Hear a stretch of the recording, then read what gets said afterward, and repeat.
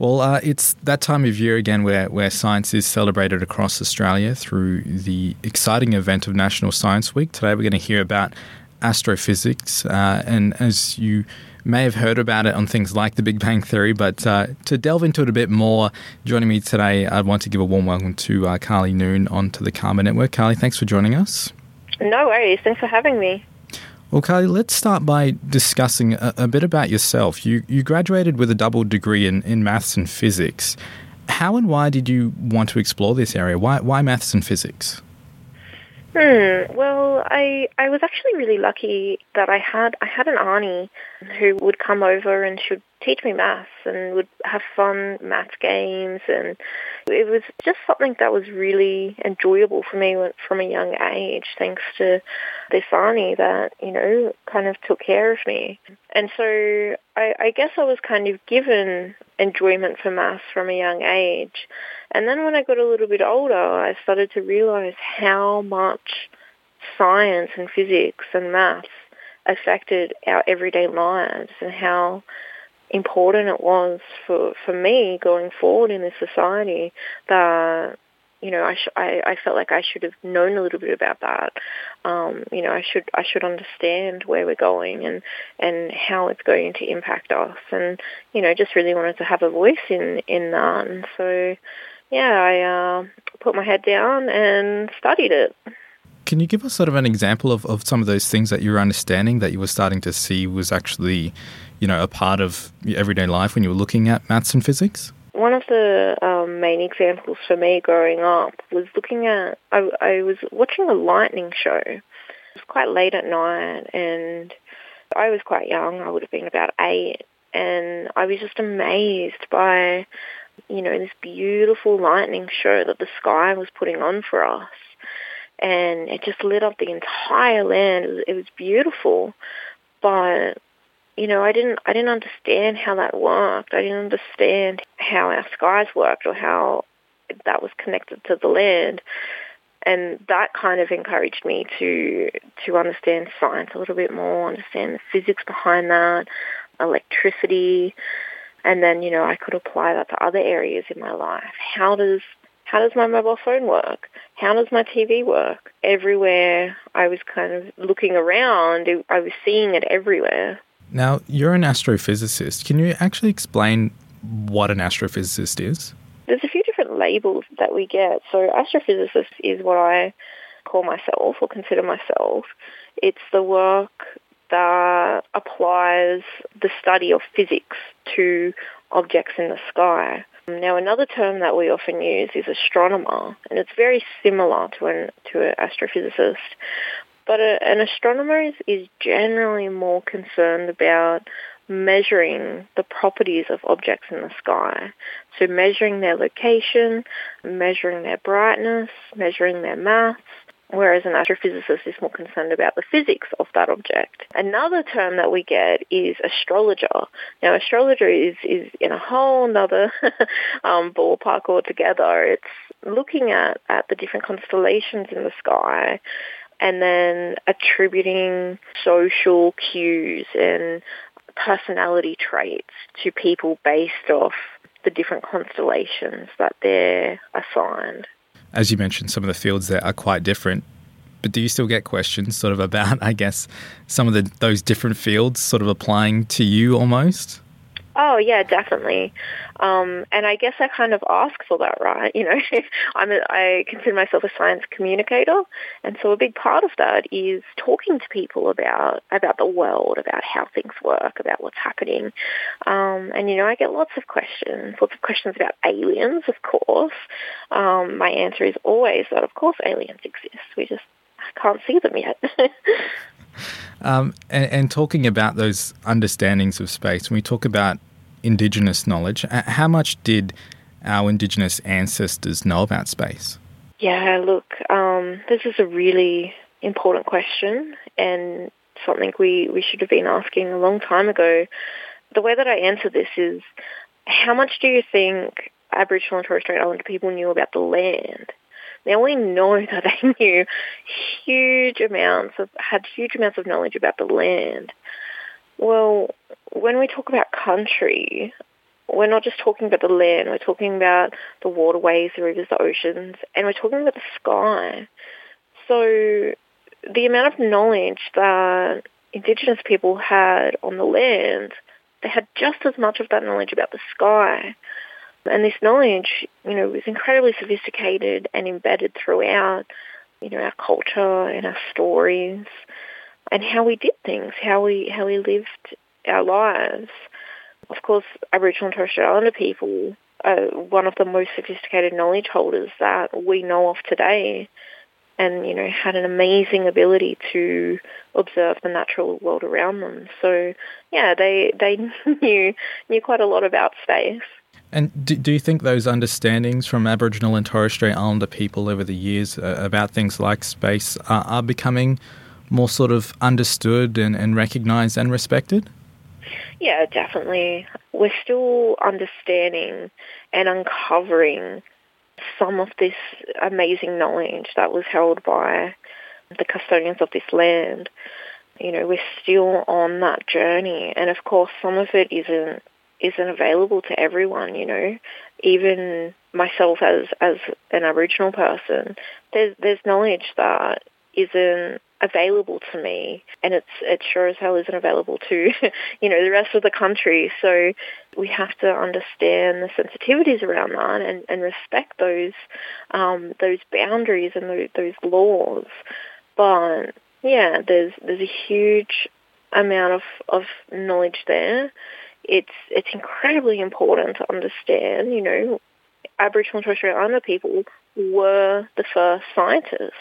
They were the first astronomers. And understanding that, the complexity of that, is incredibly important, not just to us, not just to, Indigenous people, but it's incredibly important to Australians and, to humans, to the history of humanity. And talking a bit about your discoveries, based on your work into astronomy and its link to Aboriginal culture, what's been some of the more significant discoveries that you've sort of made so far?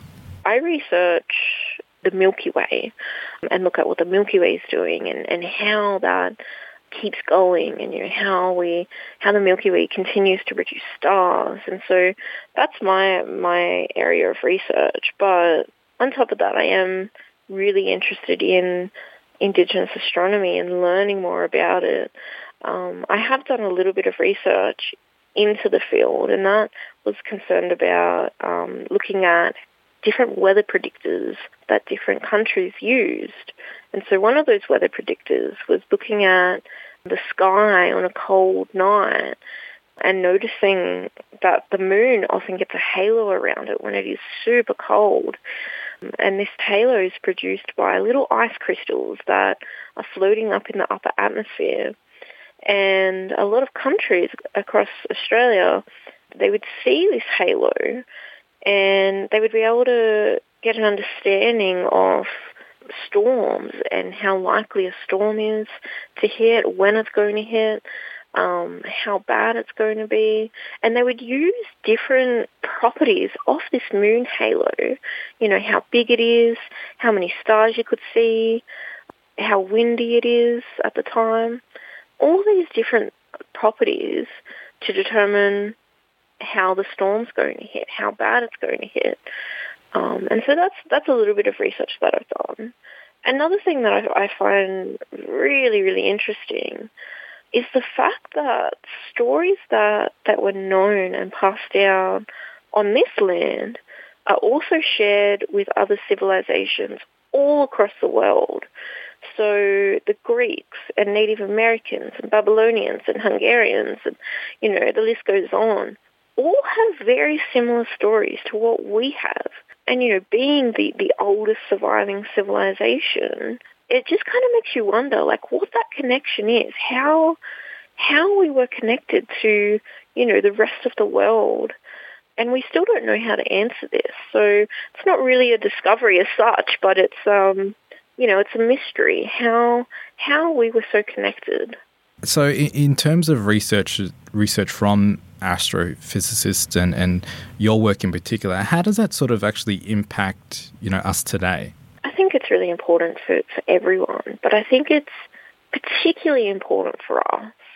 Aboriginal and Torres Strait Islander people were the first scientists. It's about our culture and our stories and what's relevant to us and continuing that. I never really saw science as this important thing, not until I got a little bit older. And then I started, seeing all these things that impacted us, but we weren't a part of that conversation. Now we're starting to get an understanding that, actually, we've been doing this longer than anyone else. And yet we were still being kept out of these conversations, these scientific conversations. And so for me, I think it's really important because it impacts us every day. And we should be in there saying, yeah, this suits us, or no, that doesn't really, that's not really important to us. And we should be able to have input into these conversations as the first scientists. Talking about young Aboriginal and Torres Strait Islander people from across the country, do you think there is, more of an understanding about those different sciences, or do you think, more mob are wanting to get involved in science? What would you say to those sort of people who may be a bit on the fence, or like you were saying before, may not yet have that connection in terms of what those maths and sciences actually mean to them and the world around them and country and things like that? I think science and tech is well loved and welcomed into our communities. It's not something that's necessarily new for us. We're quite used to change and we're quite used to new things. And so I think mob absolutely love science and they love tech. We just don't necessarily love it in the classroom. And I think that's where the difference is, right?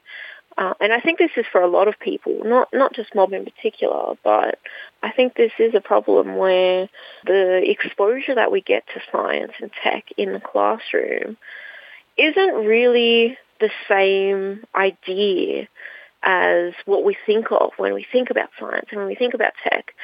And, those two get confused. They're not the same. They're quite different.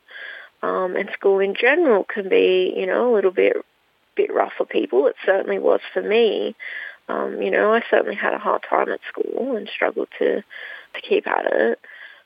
But I think what's really important is trying to step outside that, trying to step outside school and see where science is outside of the classroom. And you'll start to notice that it's everywhere.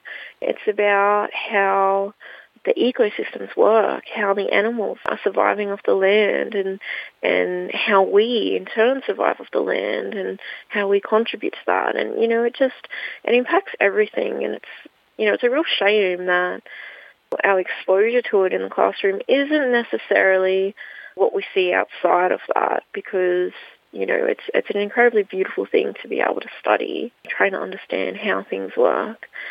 And I hope, if there are people out there, kids, but also older people, if they are out there and they're listening and they're thinking, I love science, science is deadly, to embrace that. And there's many ways that you can embrace that. We have this wonderful resource called the internet now. So, we can literally learn anything we want. One of the great things about this week in particular is it's National Science Week. So there's lots of opportunities to engage in science throughout this week as well. And I think that's the great thing about this week, yeah. It's looking at it from a very positive and engaging point of view where people are going to be excited to engage and learn about this different sciences and things like that. We're all excited as science communicators. I know me and a bunch of my peers, we love science and we love sharing our love for science. That's something that has been really important to me. I feel quite blessed that I've been able to get the education and the knowledge that I have. And the fact that I get to share these amazing things with people just, really makes all that hard work worth it. You were talking about the engagement within the classroom and things like that. We saw recently the push from a lot of mob and bodies across the country looking to, provide those resources for schools and students to be able to integrate things like, when you're talking about aerodynamics, to talk about things like a boomerang and things like that. Do you think those are a great way as well in terms of getting mob involved and being able to relate to things as well within the science space and maybe able to engage people?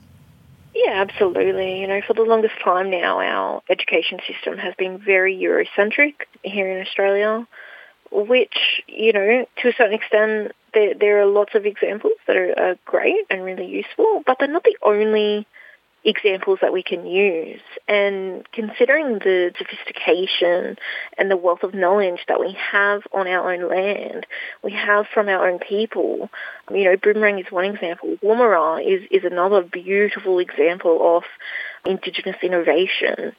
We have so many examples that are relevant to us.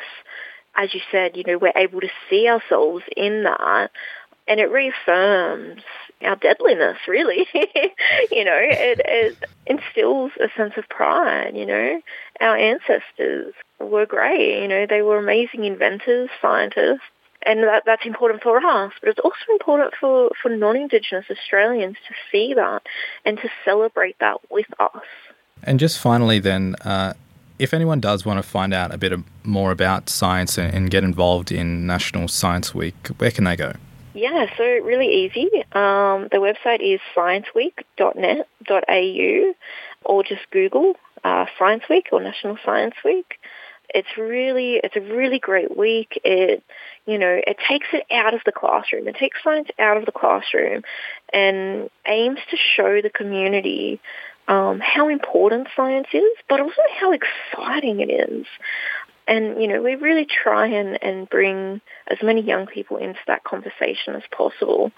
What do you think is important? Where do you want science to go? Do you see yourself as a scientist? Do you see yourself in that position? And so all these conversations are happening all across the country. There's lots of events. There's definitely events where you are. And so, yeah, check it out.